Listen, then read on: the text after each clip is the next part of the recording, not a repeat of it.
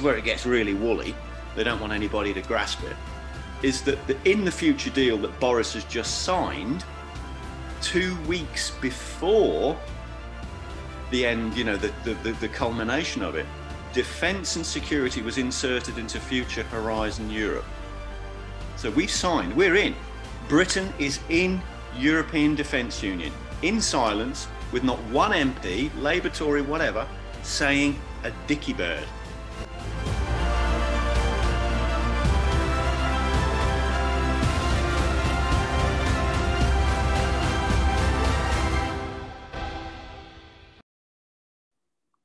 David, good morning, sir. Good morning, Chris. How are you? Yes, good, mate, good. So I had an email recently from a former Special Forces veteran that said, I need to speak to you. And I'm aware of your work because I think just being in this field, you get to know what certain people are doing, or the movers and shakers. And hence we're having this chat. I think we share not just joint concerns about, let's call it, the appropriation of our very loyal military. But I know that you and I also see it as a sort of structural level, which is why I welcome you onto the podcast. It gets quite difficult to, not difficult, but it's not really my thing, is to talk about good guys and bad guys. It's not helpful. That's like old school thinking from pre-bloody First World War or Second World War. What I like to do is look at what is happening in the world. Why is it like this? Who is controlling it? Who makes the money from it? And of course, who gets the power? And I know that we think along the same lines. Yeah, absolutely. It's probably the best where European Defence Union is concerned. It's probably a good idea to look at it structurally, and I think that was the thing that really, when we spoke about this, on the warm up, it was great, because this thing's an elephant, and if you start getting into good guys, bad guys, who's a good MP, who's a bad MP, you've lost it. You're already you're not starting from the sort of causation and source and the structure of what's happening. So just sort of to take it from the top, European Defence Union has been on the agenda for decades. This is not a new concept. The concept is very different from NATO. You can't compare the two. They're two completely different structures, two completely different operating concepts. So where NATO was a collection of sovereign nations, militaries working together, European Defence Union is literally unifying all of those nations' militaries and the defence industry into single point command and control from Brussels. And that's an all-in concept. So that's capital, operational budgets, procurement, the industry as well, because they want single point industry. They want one single European defence contractor for everything: ships, planes, guns, bombs, satellites, computers, the lot. So that's the goal. So in Britain, we're down to, probably 4 or 5 big defence contractors, and then there's a load of small and medium-sized businesses and a lot of family firms that do engineering that feed into that. They are all at risk in this structure and gambit. Now, from a historical perspective, Defence Union, as I said, has been around for decades. So we've got sort of references to it going back to Averell Harriman. So that's roughly around the war period and the structure then of the Marshall Plan. It surfaced first, really, when we got our good whiff of it in 1984, when Maggie Thatcher was asked for Defence Union, along with, and these are the crucial bits, along with loss of the national veto, and I'll come back to that, and currency union. So Defence Union, currency union, loss of the national veto, i.e. just abandon your own government. You were going to be consumed into this. So that brings us to, so that's 1984. Now, if we just literally pause at that point, all the military guys out there and the vets will remember the 1981 Knott Review, where our military was absolutely cut to shreds. And that process of cutting, so we cut, okay? So in the media, we tend to get this, cutting process normalized so the public will accept it on all sorts of gambits like, there's not enough money or whatever else, or the Cold War's over or all this kind of stuff. But actually what's going on is a process of unification.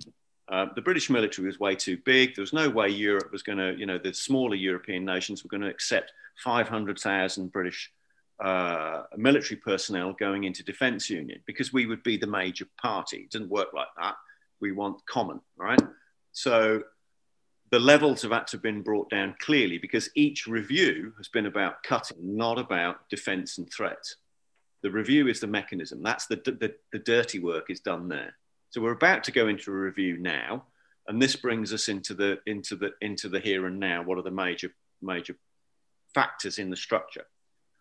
So we've got Tony Blair on video at the Munich Defence Conference a couple of years ago, admitting he initiated European Defence Union with Jacques Chirac. So this is at a major structural intergovernmental level, EU British, right? So Blair, big EU bandit, okay?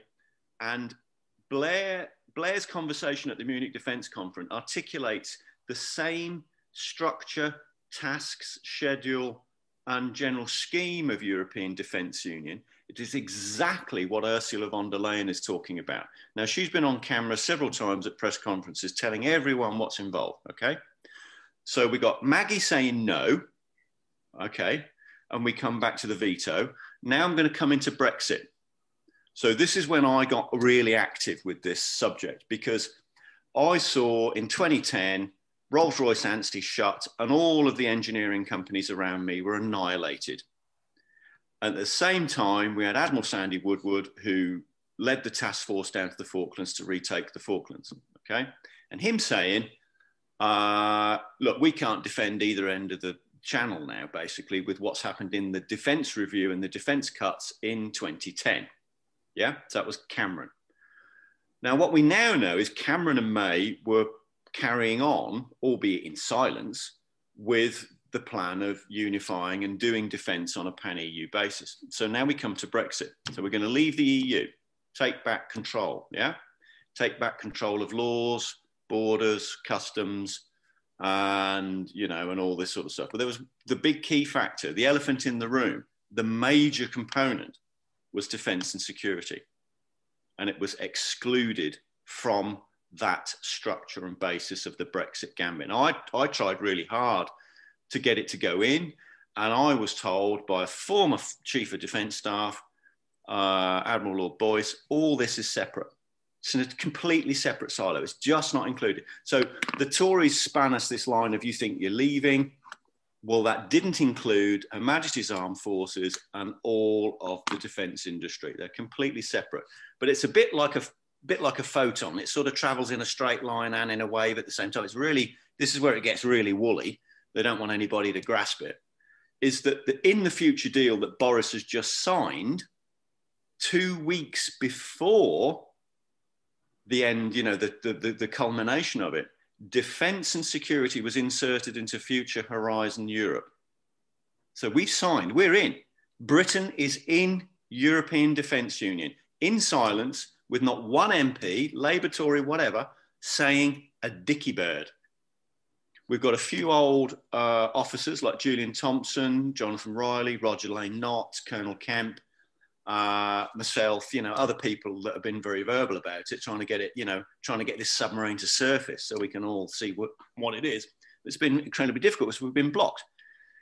So the reason for that is, of course, no one in Britain will vote for it. Structure. Won't get a majority. Well, okay, we won't even talk about that. So let's come back to Blair. So Blair, and I'm going to bring, I've always said the way we need to do this is the vets, the Veterans Legal Pursuit issue and Defence Union are actually two sides of the same coin. And that is that Blair obviously omitted the vets from the Northern Ireland deal. They were excluded and now they're being pursued. So now I'm going to bring in General David Petraeus. You can go and Google him, look at his CV. It's about as big as you can get militarily in the US, okay? And he came over in 2018, spoke at Policy Exchange about the legal pursuit of our veterans, which was, well and truly underway by this stage. We'd quashed the IHAT thing where we have Johnny Mercer confronting Stephen Lovegrove, the Permanent Secretary at Defence Committee. And Petraeus said some very crucial things. This is to do with the legal framework, the structure of how we fight. Okay, Americans pretty much Geneva Convention, and what the UK government has done is it's flipped over to European Convention on Human Rights. And this has allowed all these legal pursuits to come in to pursue our vets. It's a double-pronged attack, obviously, because they weren't excluded from the NI deal, where Blair gave the IRA get out of jail free, basically. But now we see this complete unlevel field of, like, I think there's 722 British servicemen been murdered in Ireland, not one investigation currently. So, it can't be more glaring. Now, the reason for that, of course, is if you were going to fight with the EU, which clearly we are, you would fight under their legal framework. And that's how I want people to sort of bring the two subjects of European Defence Union and the pursuit of the vets together. And we kind of anchor that. The story's pegged off Tony Blair. All right, so that's a sitter.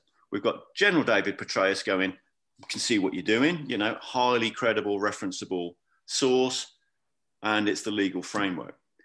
Now, recently had that with Anne Widdecombe.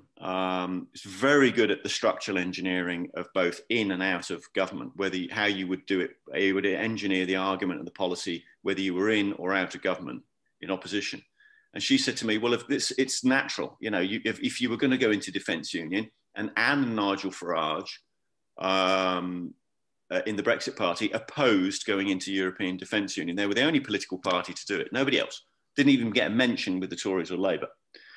So that's sort of as best as I can sort of sum it up to where we are now, apart from this review that's about to be published, where we're getting a huge amount of traffic over the last few weeks, where our side are trying to expose the veterans issue and the European Defence Union, and the government side is trying to sort of, go 180 degrees with the mainstream media traffic that's being generated. So, crikey, that's a bit of a, it's a bit of a sit rep, isn't it? So, yes, can I just tell you how I see it? This is for the benefit of our viewers and listeners. And I think I've said this to you before, Dave, I don't really get involved in the nitty gritty. I couldn't even tell you really who's in Parliament, if I was honest, because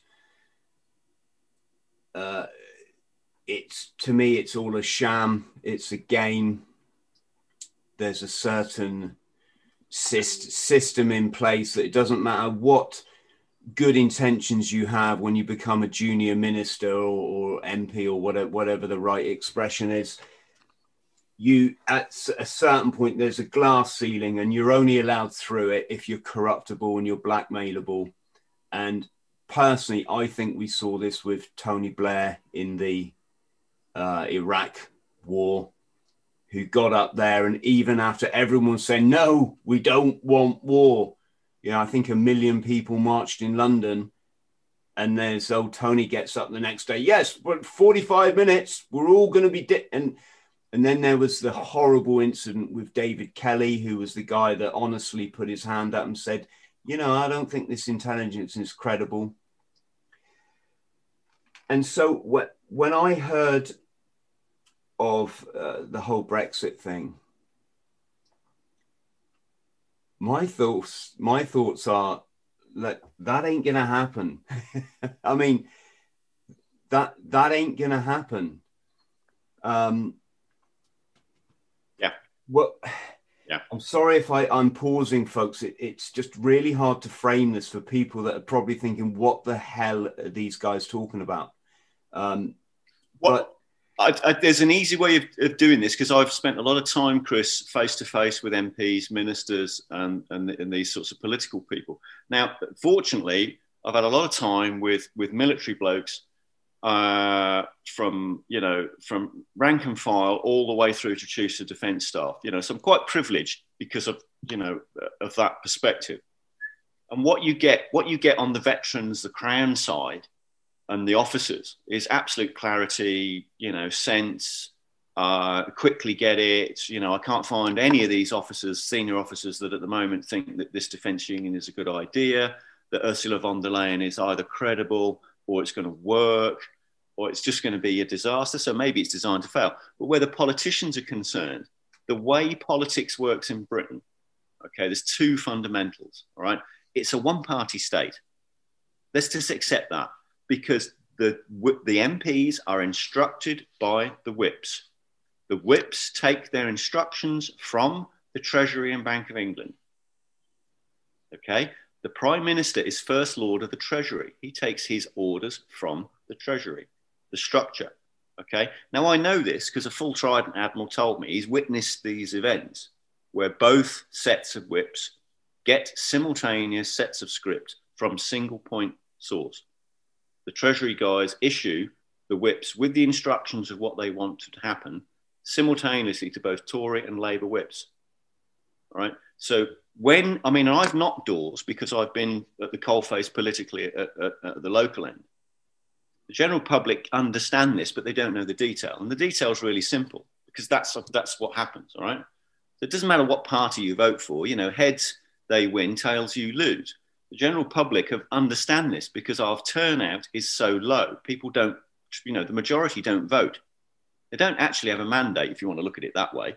But of course, on the doors that I've knocked, and this is the thing that used to really stick, and say, what's the point? You're all the same. What's the point in voting? There's no difference, because it's true. Because Conservative have gone left. They're not doing anything Conservative at all. They are literally left. We've had the flipping of the ministers structurally. Their power was stripped away by Tony Blair. So the ministers don't do anything other than rubber stamp what the machinery in the Cabinet Office, the government, actually tells them. They get their script and what's going on. Johnny Mercer's a good example here in the Cabinet Office with the VA department. Scripts come from the office. He doesn't generate policy. He's got no, he's the sacrificial lamb. Vets, can you just project onto Johnny, because you're just wasting your time and effort? Actually, who you need to project onto is the permanent secretary, Stephen Lovegrove, who's now the head of national security. Okay, so there's where we need to focus. It's pointless. Have a conversation with your MP by all means. Lobby them, write to them, tell them instruct them. Go as firm as you want. But the problem we've got under the Blair government, and he created so much trouble in this country. Now, the other thing he did, which people don't understand, he took all the power off the senior officers. Mm. The senior officers now are wingless birds. They just look pretty in uniform. They might have a little, a margin of power. But as Dennis Hutchins said to me in the week when we had a bit of press coverage that he got with John Ingham in the Express,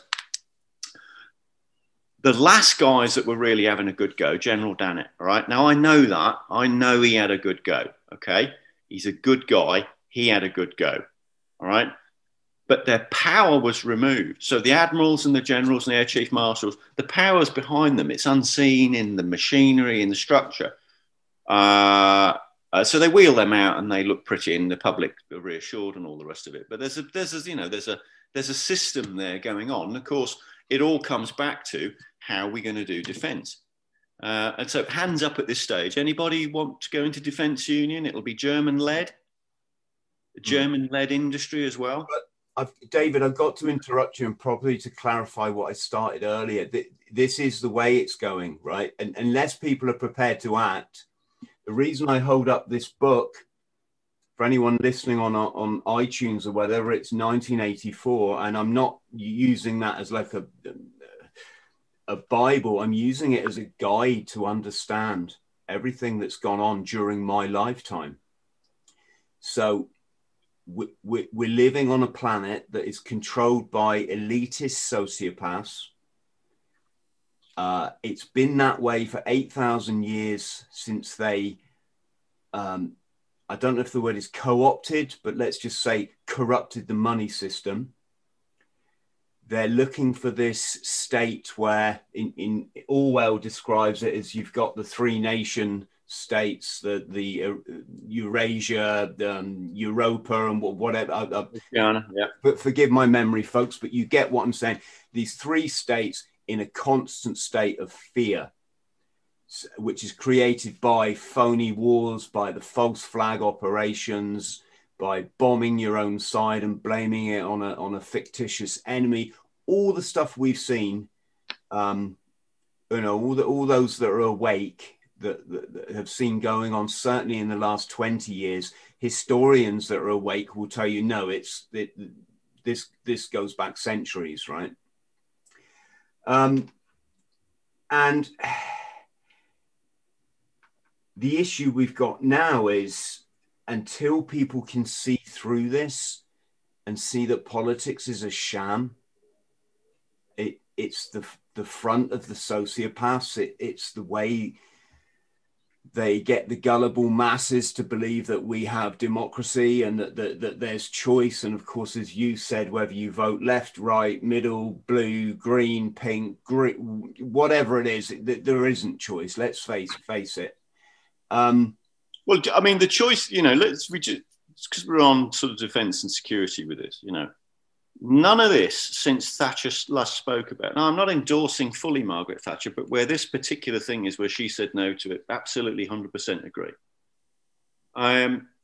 Since that point, this issue has been a submarine. There's been nothing in anybody's policy openly that discusses this in Britain. Right? Neither Labour or Tory since 1996, when she last spoke about it in Washington. Okay. Other than them, when obviously the balloon went up with the pressure and whatnot of Brexit, and this just starting to flutter on the surface. And then we have Blair admitting it, and all these admissions and so forth. Nobody's voted for this. And yet there's a bill. It's not for free. You're going to pay tax. There's massive sums of money involved with this once it starts to roll. And the key thing is, just as on an individual, so we go from the taxation basis personally, all right? So the payment vehicle for EDU is already in the Horizon paperwork that Boris has just signed, all right? And the initial payment is 4 billion. Now, Ursula von der Leyen, just a couple of days ago from when we're recording now, went on the EU channel and announced she's got 12 billion now in the European Defence Fund to go shopping for equipment for the EU. Now, at the point that they procure and issue the equipment, and they draw all these, troops in from here and there, or maybe it's a squadron or two of aircraft, or maybe it's a few frigates and destroyers in a naval thing, because this is not an EU army. This is all services, everything, every service you can think of is included. SF, all the way down to the engineers, all the industry, the lot, right? It's not an EU army. It's our army unified into the EU, right? So when she goes shopping, she's already told everyone, we want single point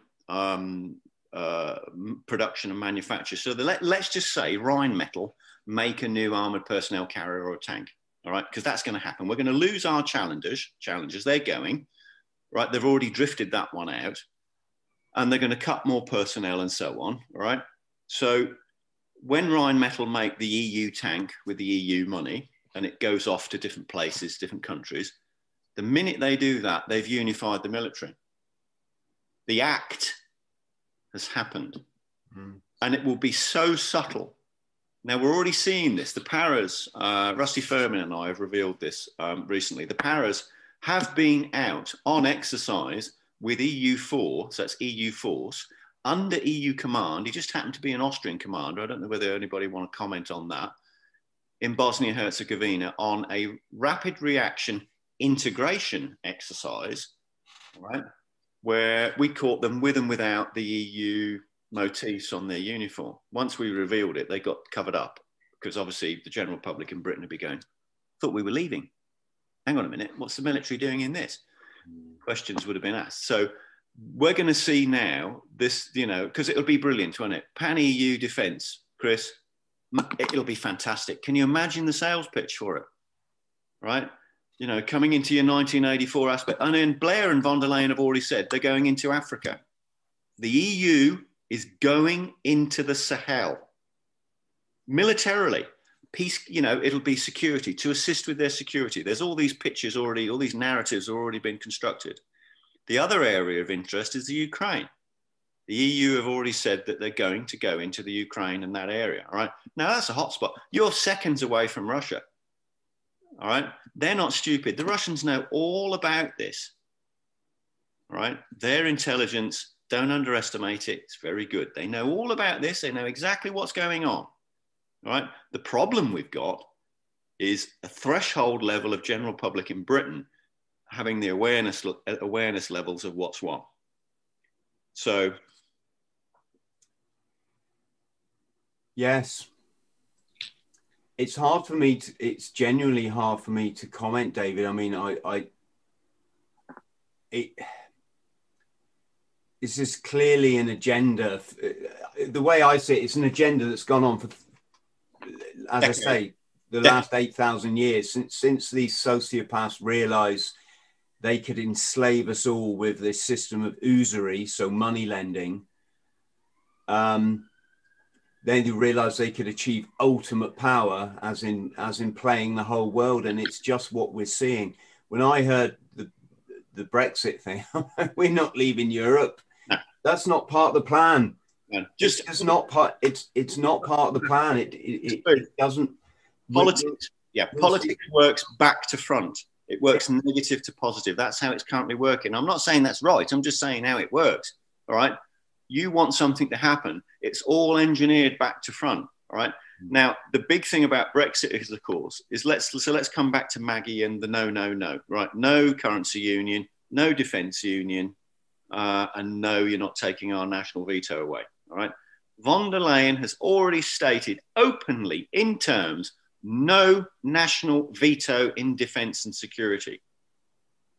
Now, we're in defence union because the payment vehicle went into Horizon Europe. Okay. The legal framework is already established. Okay. It's all systems go unless there's enough public pushback to say no to this. All right. Now, if you wanted to think of just look at the fishing. All right. Just look at the absolute unmitigated, from a national perspective, disaster of British fishing. All right, on a national level. Pan-EU, no, we're fine. That's great. Okay, now think defence and security. And we'll close this session, I think, probably on this, Chris. It includes nuclear weapons. The Franco-British nuclear weapon envelope will go into defence union because the Germans have already stated, several of them are on the record, right, that that's a must because it needs to be genuine and credible. Now, any military force, as well you know, cannot be, in basic terms, either genuine or credible without a nuclear capability. Now, remember, Trident was voted for renewal before the Brexit referendum vote.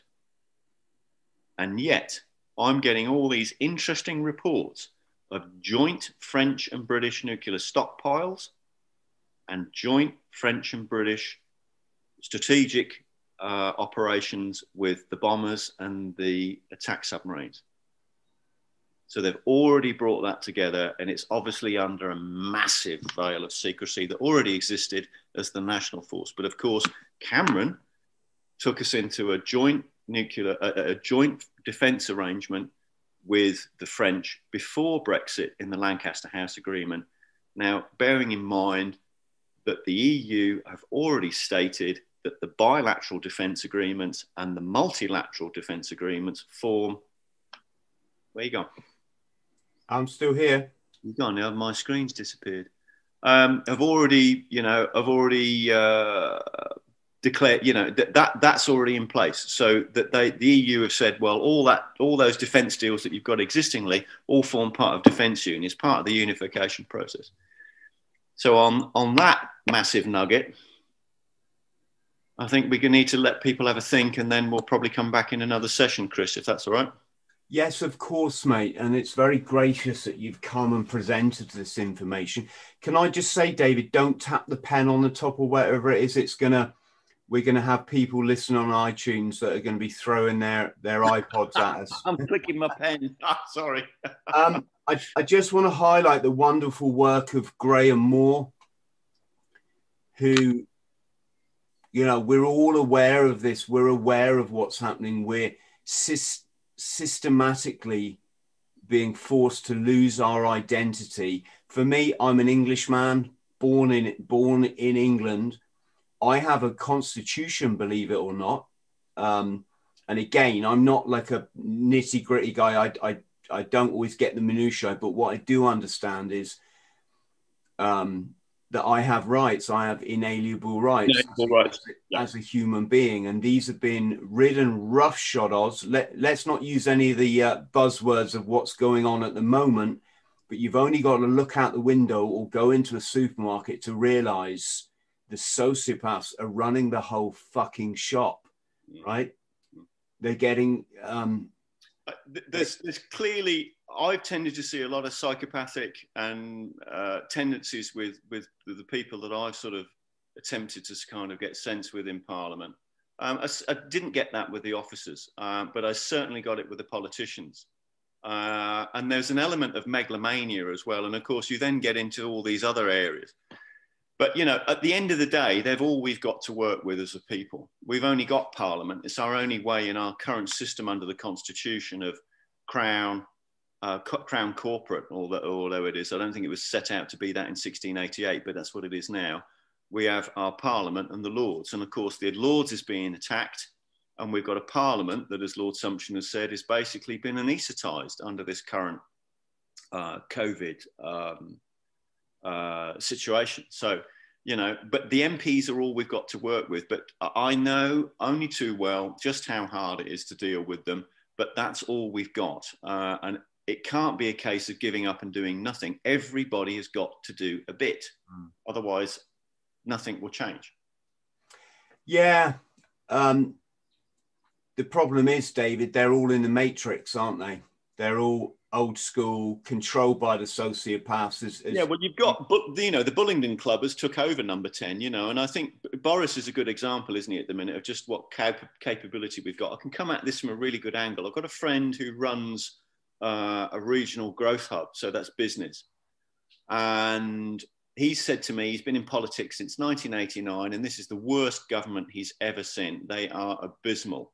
But you've only got to look at Boris's track record. Well, for start off, it's not his name. His name's Alexander. Boris is the pen name. Al to his friends, and I believe some of the others call him Sasha. But this is a guy that was pushed out from the Times for lying, made an arrangement with the Telegraph when he took the job on that he wasn't going to go into politics and be an MP. And a few weeks after he got the job at the Telegraph as a reporter, instantly went on the approved parliamentary candidate list and become an MP. So anybody that's mad fool enough to take anything this guy says as solid, I think is missing it, See, I'd come at that from a different angle, mate. I'd say he's an exceptional MP. Well, Chris, I would say, he's brilliant. I would say he does the job bang on, as perfect as he is supposed to. Why? Because it doesn't work for you and me. It doesn't work for our families, our communities, the nation, this wonderful nation of England. Yeah. And obviously great, by that I'm including Great Britain. He works for the sociopaths that want to screw us, and he does it very, very well. And he even gets people to like him because he's in the process guy with this blonde Mohican. And of course, until people wake up and stop living in that matrix, we're doomed, we're doomed to this existence of a constant state of fear, war, death, scaremongering, social control, thought police, thought speech, or new speak rather. Yeah, new speak. And I know I'm preaching to the choir, mate.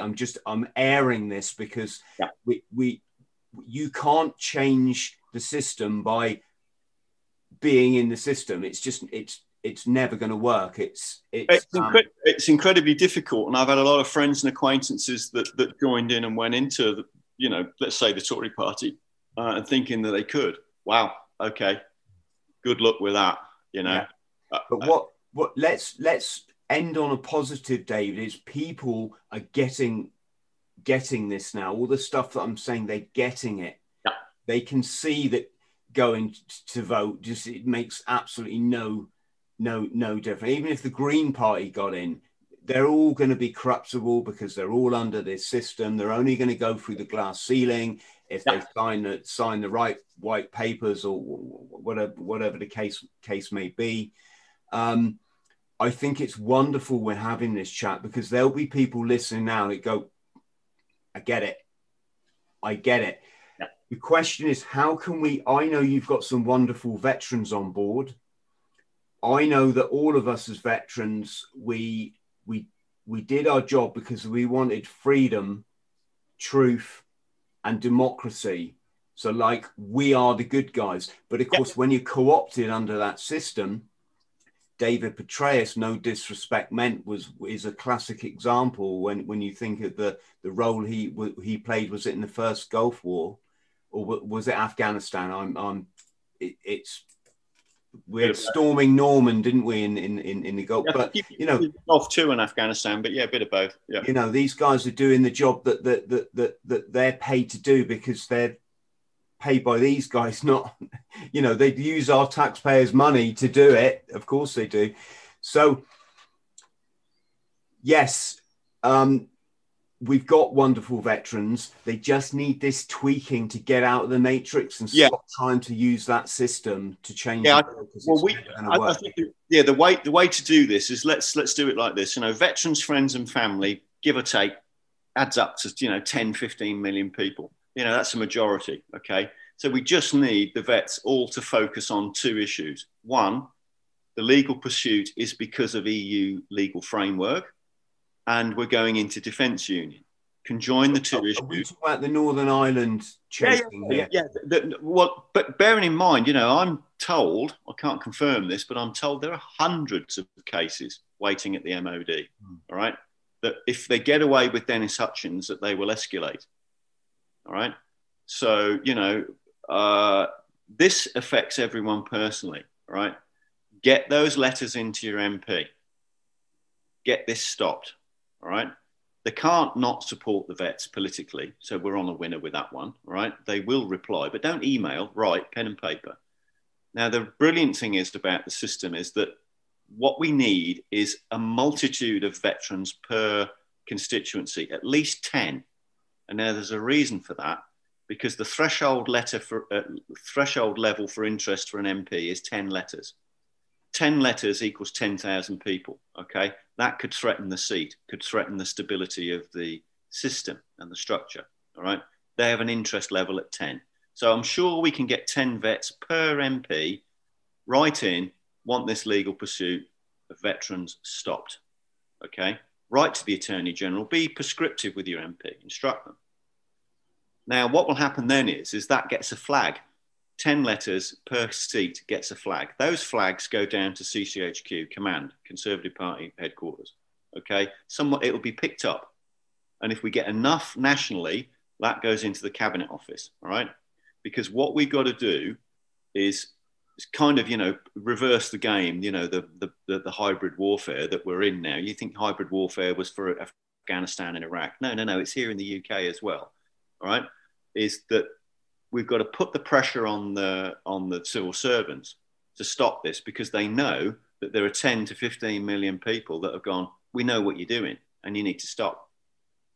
All right. Because obviously at the point, if they don't stop, then there's other options got to be discussed.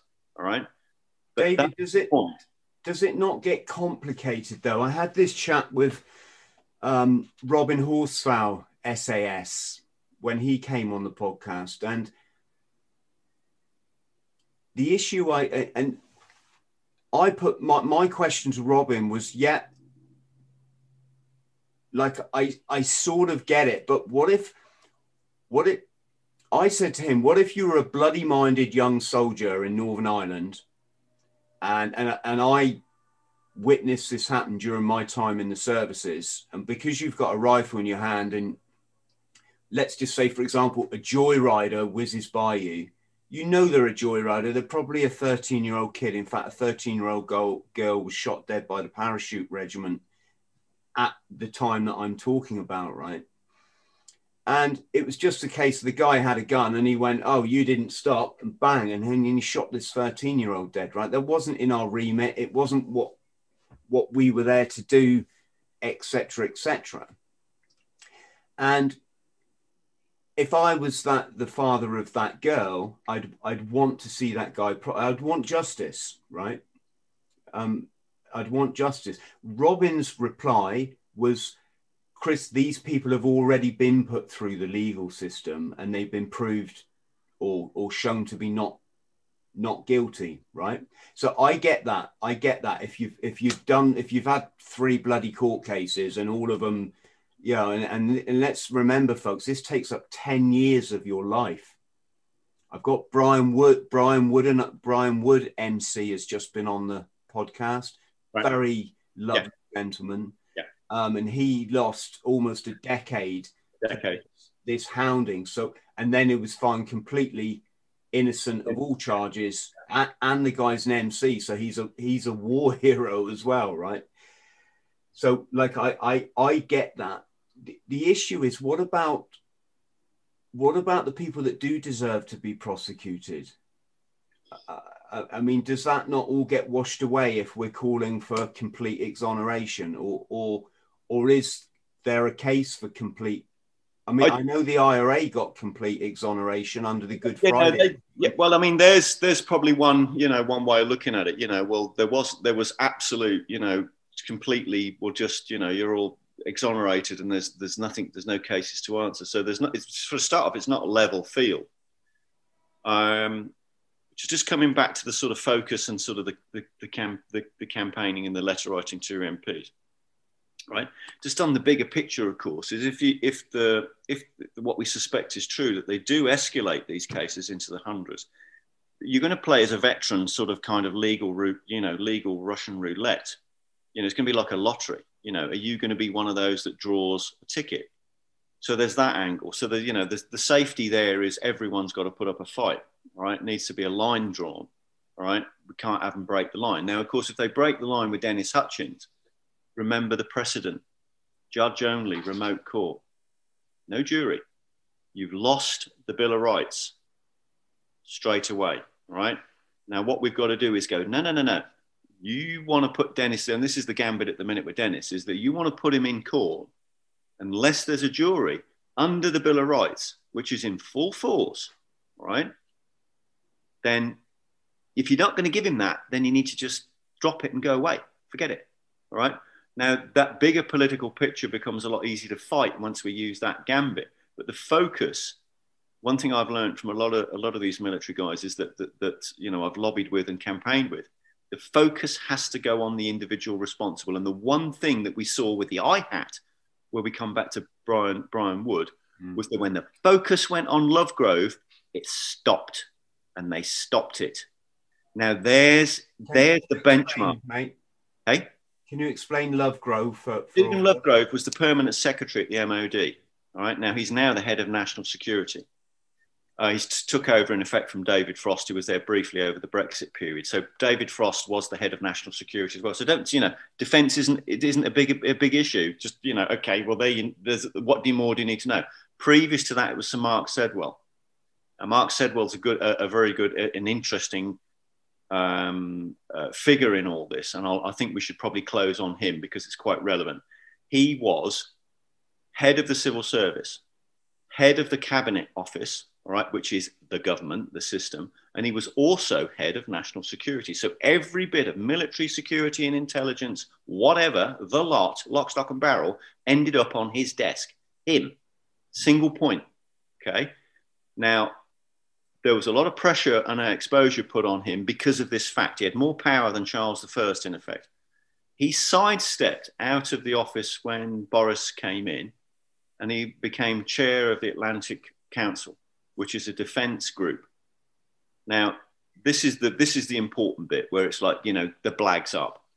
Mark Sedwill went on camera in a Zoom meeting. There's a copy of it on my Twitter feed. So it's at Ellis Report. He went on camera with a Frenchman and stated that he endorsed going into European Defence Union. Okay, so let's just say that this network, this system of all these civil servants that we've heard so much about, that Dominic Cummings wanted to sort of sort it all out, that they're really the power. You know, there's a tiny group of them. All right, so Lovegrove was one of these top civil servants that run the MOD. So he run all of that agenda with IHAT. Okay, and he had when he first took the job on. Now, bearing in mind, he's a Deutsche Banker. He's had no defense or security experience previously, Chris. None. Nothing industrially, nothing about making anything, nothing to do with the military. He's a Deutsche Banker, and his job at Deutsche Banker was European media. All right, European media acquisitions or mergers, or, you know, or lending or whatever. That was his job at Deutsche Bank, and he'd come from there, did a bit with the government stakeholder, which is where they sell government stocks and shares to make money, and then he went into the MOD. At the start of that, in 2016, roughly, he announced a program of modernization. All right, okay, which is just a euphemism for unifying the military into a pan-EU system. So that's, you know, so he's now head of national security. So that just as a benchmark, and in closing, we've got the two things in tandem, all right? We've got Lovegrove, now head of national security, oversaw all of these legal pursuits and all of this period that we've had of massive reduction in fighting capability with the British military, all right? And then we've got Sir Mark Sedwill endorsing going into European Defence Union. And we're now about to have a review, which is obviously where all the dirty work's gone on. And I can tell you for a fact, a lot of the senior officers I'm speaking to that are ex, they are saying they're being told to shut up until the review's published. The in-service won't speak because they'll all lose their jobs, all right? They won't speak up. So with the leading from the front that Dannett's talking about, got a problem with that. And of course, Dennis's gambit this week that he put up, that I think's caused a reaction in the Telegraph with a couple of articles that have just come out in the Telegraph, is that the officers have to speak up. All right? I saw that. If they won't, then we need veterans, friends and family to do it all in parallel. So there's this big mass to go, right, not doing this, had enough, and you need to pack it up. So there we go. David, listen, let's end it there so it's a nice short hour for people to get their heads around. Friends, put stuff in the comments. Let us know what you're thinking about this. Let us know what your views are. Should we be part of a European Defence Force? What do we think about that? And then David and I will have a basis on which to take our next conversation forward. If friends, you could like and subscribe. I know 80% of you watching this now will not subscribe to the channel, so you won't see the follow-up to this. So please like, subscribe, hit the notifications bell. And on that note, David, I just want to thank you so much personally for your commitment, your courage, and your foresight and your support of this great land. Thank you. And you, Chris. I'll do my best.